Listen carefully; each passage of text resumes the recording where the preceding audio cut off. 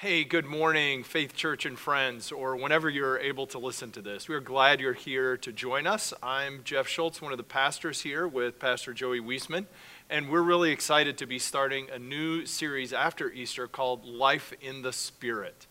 Joey, why don't you tell us about that series? Yeah, Life in the Spirit is a series where we're focusing on what does it mean to live life in the Spirit. I mean, it's all right there in the title, right? Okay, so we're done. We're done, exactly. We're focusing on spiritual growth. I mean, Yeah. it's spring. It's the time of year we think about growth. And so we're going to take the next, 9, 10, 11, 12 weeks to talk about how we grow to be like Christ.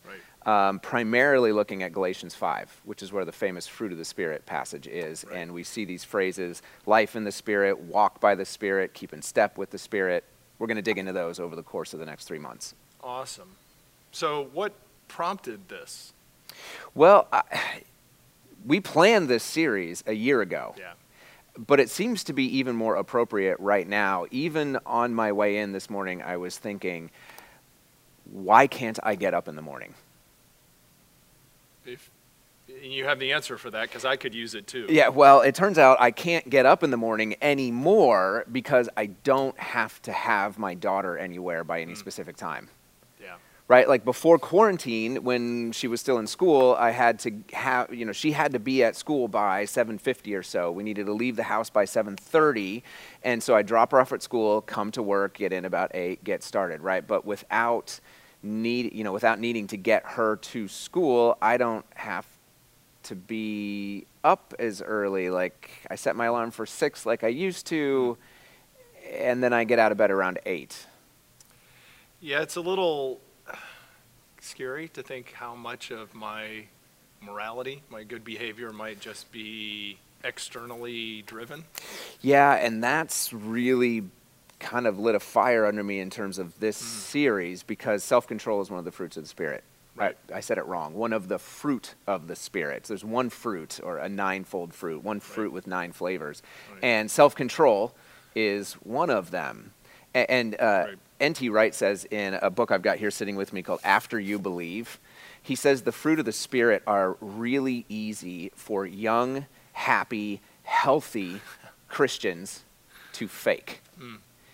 And it occurred to me that non-quarantined Christians might be better at faking the fruit of the Spirit or I shouldn't say faking because I don't think we're doing it on, we're doing it on purpose. Right. But what if all of my joy or my peace or my patience or my faithfulness or reliability, what if all of my goodness and self-control are just the factor of the circumstances I find myself in? So I want to jump into life in the Spirit here. We're going to turn to Galatians. And the question we're kind of asking and answering today is, okay, what is life in the Spirit? What does life in the Spirit look like? And we're going to start out by turning to Galatians 5:25. This is sort of the main verse for this whole series. But before I jump into the verse, I think there's some stuff we need to clear up. Okay? I'm gonna start here. I want to pull up a quote. Another book that I brought with me is a book called Practices of Love, Spiritual Disciplines for the Life of the World. It's by a philosophy prof named Kyle David Bennett. And he says that life in the Spirit is about bringing all things human, our thoughts, our attitudes, our habits, our practices, our behaviors, our lifestyles, bringing all things human under the power and sway of God, just as Jesus did. He goes on, he says, life in the Spirit is about fixing the itty-bitty things of our lives so that they align with the rules, the regulations, the rhythms of God's kingdom, just as Jesus did. I heard someone say recently in a pastor's online discussion that obviously in these unusual circumstances, all of us are kind of being squeezed. Yeah. And what's coming out in this reality is what was there all along. The itty-bitty stuff that maybe we have enough resources and structures to not have to deal with, now it really is showing up. Right. What if all of my patience with my children is based on the fact that I only see them for 3 hours a day? Yeah. What if, yeah. I don't want to keep doing the what ifs because it's getting a little convicting. Here's where we're going. I threw up the schedule here just briefly so that people could get an idea of where this series is going, taking us all the way to July as we talk about life in the Spirit this week and kind of preview the whole thing. What does it mean to walk by the Spirit? That shows up in Galatians 5:16.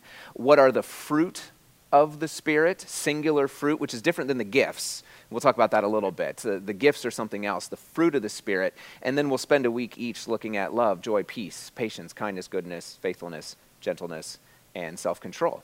I think it's going to be a great series. So should we jump in? Yeah, looking forward to it. All right, let's do it. So Galatians 5:25 says, if we live by the Spirit, let us also keep in step with the Spirit. Before we go, though, Jeff, what is the Holy Spirit? That's a really good question, but you're the preacher. So you're going to throw it back to me? Yeah. No, that's exactly right, because I think even the ways that we talk about the Spirit and then, popular conceptions. I mean, I think of maybe the Force from Star Wars sometimes. Right. I mean, that's kind of maybe it surrounds us, it penetrates us, it binds us together. It's a life force that animates and moves and inspires, and that is not the Holy Spirit. Right. Right, so the Holy Spirit, and I wrote out for myself, just from our own doctrinal statement, the churches and the Evangelical Free Church's statement of faith, is we believe that the Holy Spirit, in all that he does, so he, never use the word it to refer to the Holy Spirit. If you ever use the word it, I give everyone around you permission to slap you and say, the Holy Spirit's a person, just like you are, and I don't call you it, I don't call the Holy Spirit it either. Right. So the Holy Spirit glorifies the Lord Jesus Christ. He convicts the world of its guilt. He regenerates sinners. In him, we are baptized into union with Christ. We are adopted as heirs in the family of God by the Spirit. The Spirit also indwells, illuminates, guides, equips, and empowers believers to live like Christ and to serve like Christ. Well, that's a lot. And that's kind of what this series is about. Unpacking that. Exactly. Unpacking what life in the Spirit, how the Spirit brings life to us and grows us to be more like Jesus. So I just want to make sure we got that out of the way before we jumped into the text, because if we don't disagree or don't realize we disagree on what we mean by Spirit, then this passage won't have much to say to us. Right. So let's jump in. Galatians 5:25. This is our main verse for this whole series, Life in the Spirit. If we live by the Spirit, let us also keep in step with the Spirit. I put it up on the screen here because the first half of this verse is really important. If we live by the Spirit. In other words, if our life, our spiritual life, our Christian life, our life in Christ, are being moved from being dead sinners to living children of God. If we live by the Spirit, then there's some implications for that. Right. Now, I want to unpack more of the second half a little bit later in the sermon, but the first half, if we live by the Spirit, let's slide back to Galatians 3. Okay. I want to look at Galatians 3, verses 1 through 6, and kind of camp there for a few minutes to understand what we mean by live by the Spirit. So Paul had been there, like he had preached to them. He says, Jesus was publicly crucified before your eyes. But some teachers from a Jewish background had kind of come into the church and were starting to teach, and this didn't just happen in Galatia, this happened all over. But they were coming in and saying, here's the thing, guys, I know you think you're saved by faith, but you're actually saved by keeping the law. Okay, so they're starting to argue you're saved by keeping the law, and you grow in your relationship with Jesus by keeping a law. You can't really be a follower of Jesus. Right. You don't really know that you're loved and secure and adopted into God's family unless you're meeting the standard of all the rules of God's righteousness. Right. You're only as accepted as you are obedient. Oof. And so you can see why, not only does that kind of hit us because we're like, well, I'm not that obedient even on my best days, and the quarantine is certainly proving that. But Paul is writing to this, and he comes right out in verse 1. Oh, foolish Galatians, who has bewitched you? Mm. Right? Like this is, he's like, who's pulling the wool over your eyes? You know Jesus was crucified. So let me ask you some questions, he says. And I put one of them up here on the screen. Did you receive the Spirit by works of the law or by hearing with faith? Mm. So Paul's asking this question. He says, look, there's only one question I really want to ask you. And then everything else builds off that question. Did you receive the Spirit because you kept the law? Or because you heard the gospel and you heard and received it with faith? So part of what Paul's arguing in this letter is that you didn't receive the Spirit when you kept the law to some certain level, right? Once you got good enough at keeping the law, then you got the Spirit. No, the Holy Spirit indwells us at the point of salvation. When we come to Christ in faith, when we respond to the gospel by faith, to the good news of what God has done through Jesus to make us right with him, that's when the Spirit indwells us. And that's kind of Paul's point here is really the whole point of the gospel, in a sense, that Jesus came because we can't live up to God's righteous standard. The law is good, Paul says in Romans, but I am not good. I'm sinful. I'm unholy. And the law still tells us God's will and his direction and the goal for our lives, but we can't do it. So how would we ever receive the Spirit? Yeah, so the Spirit came by faith. That's what Paul is trying to get across here by asking this simple question with the implied answer. Well, of course, it's by hearing with faith. That's when the Spirit indwells us. Let's go to the next question yeah, because there's a series of these kind of rhetorical questions, which is the question that you're already supposed to know the answer to. Yeah, we all know the answer. The answer is implied in the question itself. Yeah, and he keeps setting up these dichotomies, these like terrible twins or whatever, like these two things that are opposites of each other. So he goes on in verse 3, he says, having begun by the Spirit, so he's asking another question, are you now being perfected by the flesh? So earlier question, did you begin by the Spirit or by the law? Or by law or by faith? It's like, well, it's not law, it's faith. Okay, well, having begun then by faith, having begun by the indwelling of the Spirit, are you now being made perfect? Are you now being kind of completed by the flesh? And flesh doesn't mean like our meat sacks that we all live in. Right. Flesh is like the unregenerate, dead in our sins, no access to the power of the Spirit, just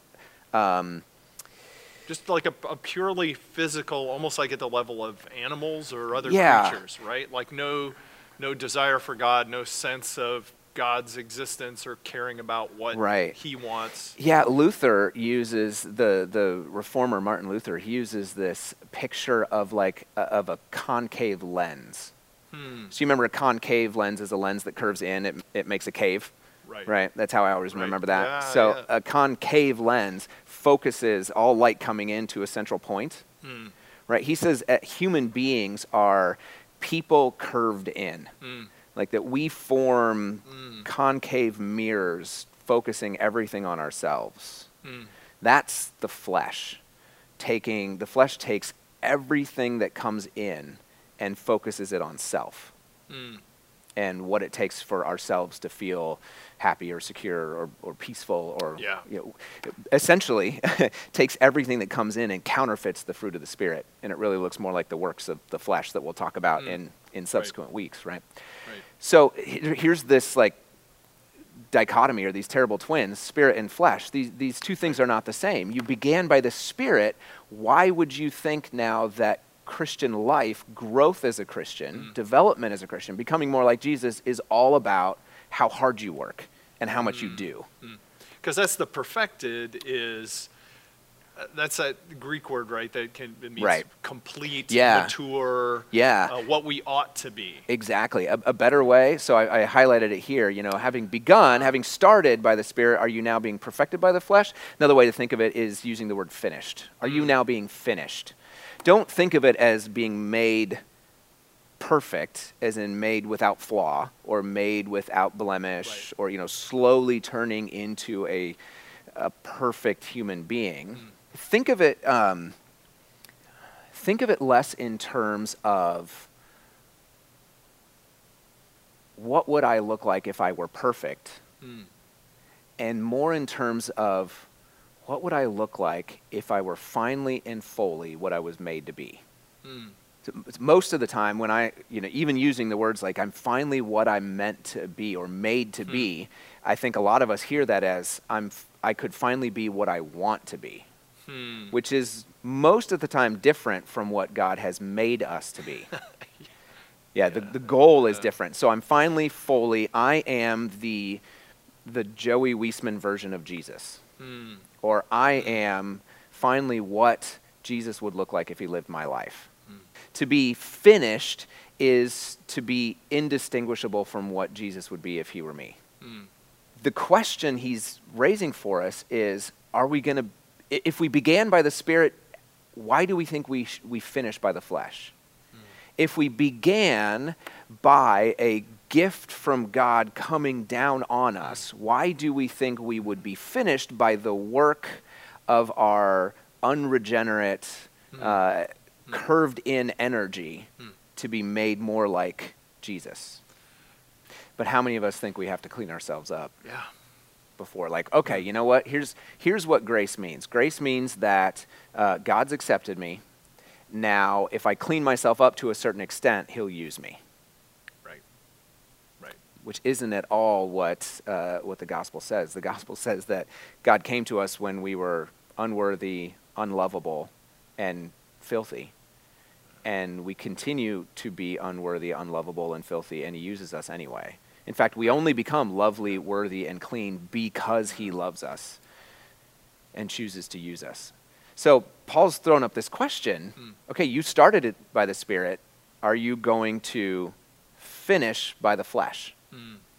Because they had fallen into this false idea that, okay, and maybe they're just like, yeah, we began by the Spirit, of course. But now I got to get to work. Now I'm saved. I need to get working. If I'm going to grow, it all depends on me. Yeah. But that's an interesting thought, like, because we do have a role. Right. Yeah, and so there's the it all depends on me part of it, but there's an opposite error. Okay. It's like you're trying so hard to avoid one ditch, you drive into the other one. The opposite error is that it all depends on God. Okay. That it's all absolutely God's work. I do nothing. I sit back, God changes me. If I just pray enough. Yeah, I mean, on the one side, there's get saved and get busy. Okay. And on the other side, there's get saved and let God. Right? Let go and let God, or something like that. Right. But the middle road, there's a balance. And the history of the church is debating the balance. Right?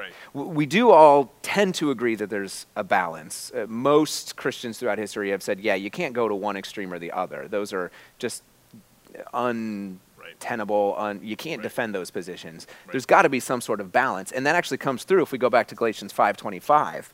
In the second half of the verse, you remember I said I wanted to get back here. If we live by the Spirit, in other words, since we live by the Spirit, since we began by faith, we continue by the Spirit, we're perfected, we're finished, we're made fully and finally what we are, what God has us to be by the gift of the Spirit, then we should keep in step with the Spirit. Since we live by the Spirit, since all of our spiritual life comes from the Spirit, then we have an obligation, an imperative, a command. We should also keep in step with the Spirit. Right. There's something for us to do. There's something for us to do. That in this translation I'm looking at, it says, "Let us also walk by the Spirit." Yeah, walk keep in step. It's a great word, Greek word there, because it means be in line. So it means be in line with. So that means, stay step by step with, or walk with the direction of, or it immediately made me think of line basics back in elementary school. Were you in the era of line basics? Maybe not. Okay, so it was line basics, everybody, which meant eyes forward, hands down, square up, walk quietly. I thought this was like some math concept. No, not a math concept. Some kind of new math thing? No, this is how to most efficiently move second graders from one room to another concept. Yeah. Yeah. I think the schools I was at, it was more just you do what the teacher says or you bad get stuff spanked. happens. Yeah. You were back in the era of corporal punishment. Yes. Yeah. Yeah, and major discipline. Yeah. Yes. Yeah, no, I mean, we learned line basics, and it was everybody line up. And so, to keep in step with the Right. Spirit is to stay in line with Follow the line the Spirit. leader. Follow the line leader, exactly. Okay. Yeah. Keeping in step with the Spirit is, and this is what we're going to spend a lot of next week talking about when we talk about walk by the Spirit. It's the line basics of the Christian life. I like that. That's Of good. staying in the line. Not because it's restrictive, which it is with second graders. Second graders want to run, jump, play, yell, shout, and poke their friends. And so Yeah. line basics like rein them in order to get to class. The line basics of the Spirit are actually a freeing up to express and be what God has But created us there is to a yes be. and a no. I mean, like There we is. talked about earlier. Yeah, there's a yes and a no. I love what N.T. Wright says in this book, After You Believe. I probably already held it up once, but I'm going to hold it up a second time. It's a great book. He says, just because you live in the Spirit, he's talking about this verse, just because you live in the Spirit, that doesn't make following the Spirit's direction automatic. This is the part where, like you said, that we have a responsibility. One of my theology profs in seminary used Dr. Seuss in The Cat in the Hat as an illustration for this. There's always thing one and thing two. Okay. Thing one is God's role, and thing two is my responsibility. Huh. Okay. And you don't have thing one without thing two, and you don't have thing two without thing one. Like, they always come together. The debate has been just, how much, Right. who gets the emphasis Right. here. But what Wright says, just because you live in the Spirit doesn't make following the Spirit's direction automatic. You have to choose to do it, and you can. And this is where those two words, you can, is what changed when we became believers in the first place. Another theologian writing just a few years ago calls this responsible participation, which I think is a really good two-word phrase to describe what growth in Christ-likeness or what life in the Spirit looks like.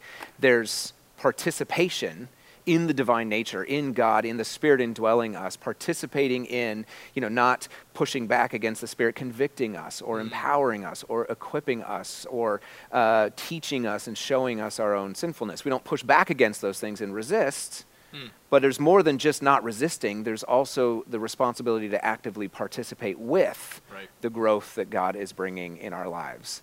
If, for instance, I don't think this is true of everyone right now, but for many of us in quarantine, we are being shown things about ourselves that before we thought maybe we had dealt with or taken care of. We're being shown things about our idolatry of freedom and self-direction. We're being shown things about our true levels of patience because we're being pushed farther than we have in the past. Our true levels of self-control because it turns out I'm not as good at getting myself up in the morning as I thought I was. That was only based on getting my daughter to school on time so she doesn't get a tardy and so I don't face social pressure from the school for not having my child there on time. So the Spirit is working and showing us things about ourselves, and we are responsible to participate in what the Spirit is doing in the circumstances in our lives to grow in the fruit of the Spirit and in Christ-likeness. You can think of it kind of like planting a garden. We decided this spring to plant a garden, and so I've got all these trays of seeds in my office, so I'm looking at them while I'm writing this and thinking, I keep them warm, and I put them in a sunny spot, and I give them water, and I even spritz little nutrients on them, and I made sure the soil was the right kind, and I'm doing all of these things, but I can't actually make the seeds grow, right? The life comes from somewhere else, while the conditions that I apply to that life are up to me. If you don't take the rocks and the roots out of the ground, if you don't fertilize, if you don't actually water the seed, right, nothing's going to happen. But even doing all those things, there's the growth still. The growth isn't up to me. Yeah. I mean, I could take all the seeds and dump them on the cement floor of the basement and say, there, I planted a garden. Or you could put one on each chair in the worship center. Right, and say, look, we well, plant, exactly. But it's irresponsible participation in gardening, right? And this is where we move into sort of the application part of this, is I think our spiritual growth is very analogous to planting that seed. Like, we could try to get in there with tweezers and like peel back the layers of whatever you call the outer layer of the seed. And I mean, we could get really detailed and do a lot, and yet we still, no matter how hard we will, can't make the seed grow. The life in the seed is in the seed. It's not in us. Right. The conditions are in us, and there's lots we can do, but the life comes from somewhere else. And being told in Galatians and in Romans and in John and all throughout the New Testament that the life has been given to us, has been planted in us, and that life is the Spirit, means there's a guarantee of growth. There's a guarantee of spiritual growth. And maybe it's going to be, maybe those plants are actually growing. They just haven't, you don't see it yet. Right. Maybe. Maybe that's the way it is for some people that we know who are like, you've been a Christian for how long, and this is all you've grown? Well, there's growth. Even if we can't see it, God sees that growth. He knows that there's something, there's a guarantee of growth because the Spirit has been indwelled and planted in us. But, like N.T. Wright said, we have to choose to walk by the Spirit, to respond and participate, to be responsible participants in the Spirit's growth in us. If every time those bean sprouts come up, you're like, wasn't what I wanted, snip, they're going to keep growing. Like, they're going to keep trying, but you're working against what. Right. So by analogy, I mean, we can work against what the Spirit is doing in us by snipping off growth when we see it, or putting ourselves in circumstances where that growth is not appreciated, and so we kind of cut it down or squelch it or get rid of it, or by focusing on wanting growth in some other kind of growth in the works of the flesh or the works of the body or something like that. So let's shift towards application, right? The Spirit is the life in the seed. The Spirit is the root. And actually, these next 3 weeks, when we talk about life in the Spirit, walk by the Spirit, fruit of the Spirit, we're going to talk about root, growth, and fruit. We're going to talk about where the life comes from, how the life grows, and then what the life manifests, the fruit of that life, of that seed. So the Spirit is the root, the source of life. We cannot create that life on our own. That's what we have to keep in mind. So this week, in terms of what do we do with this and this whole conversation, I want to highlight 2 questions. The first question is, what's fueling my growth? Okay, so what's empowering my walk? Yeah, where's the life that I have coming from? Is it, like I'm discovering about myself and self-control in the morning, is it based on external social pressure to conform to a start time for school? Or is it being fueled by the Spirit's growth within me or growing me? Is my patience fueled by my constant shifting of venues and arenas and responsibilities such that I never get pushed to the point of needing patience? Right? Is patience being fueled by good management, good stress management? Or is my patience being fueled by the Spirit growing within me? What's fueling my growth?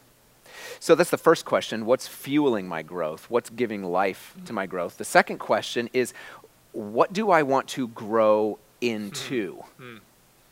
Am I hoping to grow into me, only more successful? Or am I trying to grow into who Jesus would be if he lived my life? And the only way to find that out is really to be just totally transformed, that's the wrong word for it, to be totally immersed in the way of life of Jesus. And I love, again, what Bennett says in Practices of Love about the spiritual life and life in the Spirit, because he says it's just trying to live the life like Jesus did. He lived the entirety of his life in, with, and under the Spirit, and he guides us into doing that as well. And his categories are interesting. Jesus lived his life in, with, and under the Spirit in all the ways he practiced possessing, thinking, eating, socializing, talking, working, and resting. And I recommend this book because I'm going to refer to it again here because he's pretty convicting when I think, what do I want to grow into?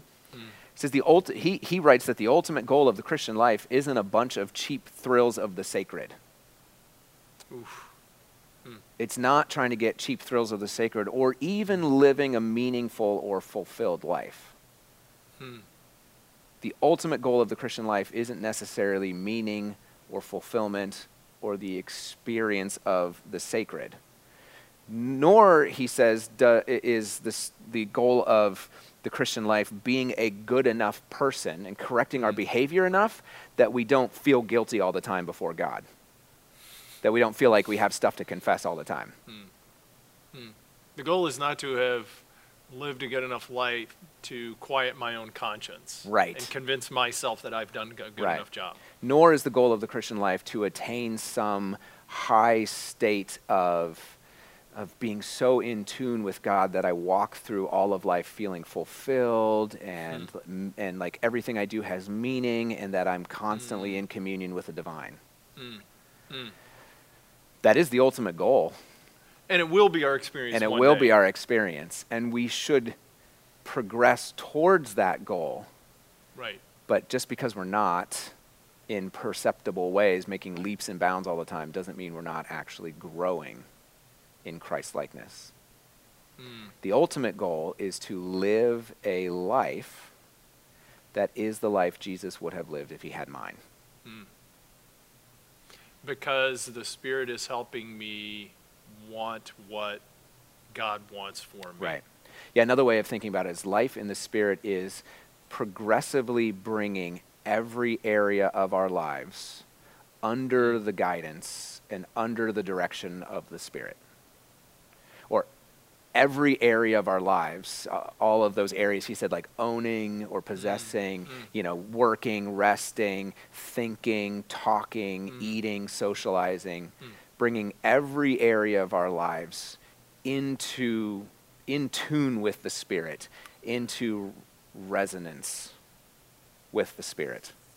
Boy, there's so much there. Do I want in my marriage, in my family, in my friendships, do I want to be the kind of person in those relationships that reflects more of what Jesus would look like living that out? Right. Wow. Yeah. Yeah. Now, the difficulty here as we wrap this up is that we tend to look for mountaintop experiences, spiritual highs. It's funny we use the word spiritual highs because maybe it implies that our spiritual practices are more like heroin or some other addictive drug than we want to admit. We look for spiritual highs that will transform us all in an instant, that will take our lives and push them in some direction towards ultimate meaning or fulfillment.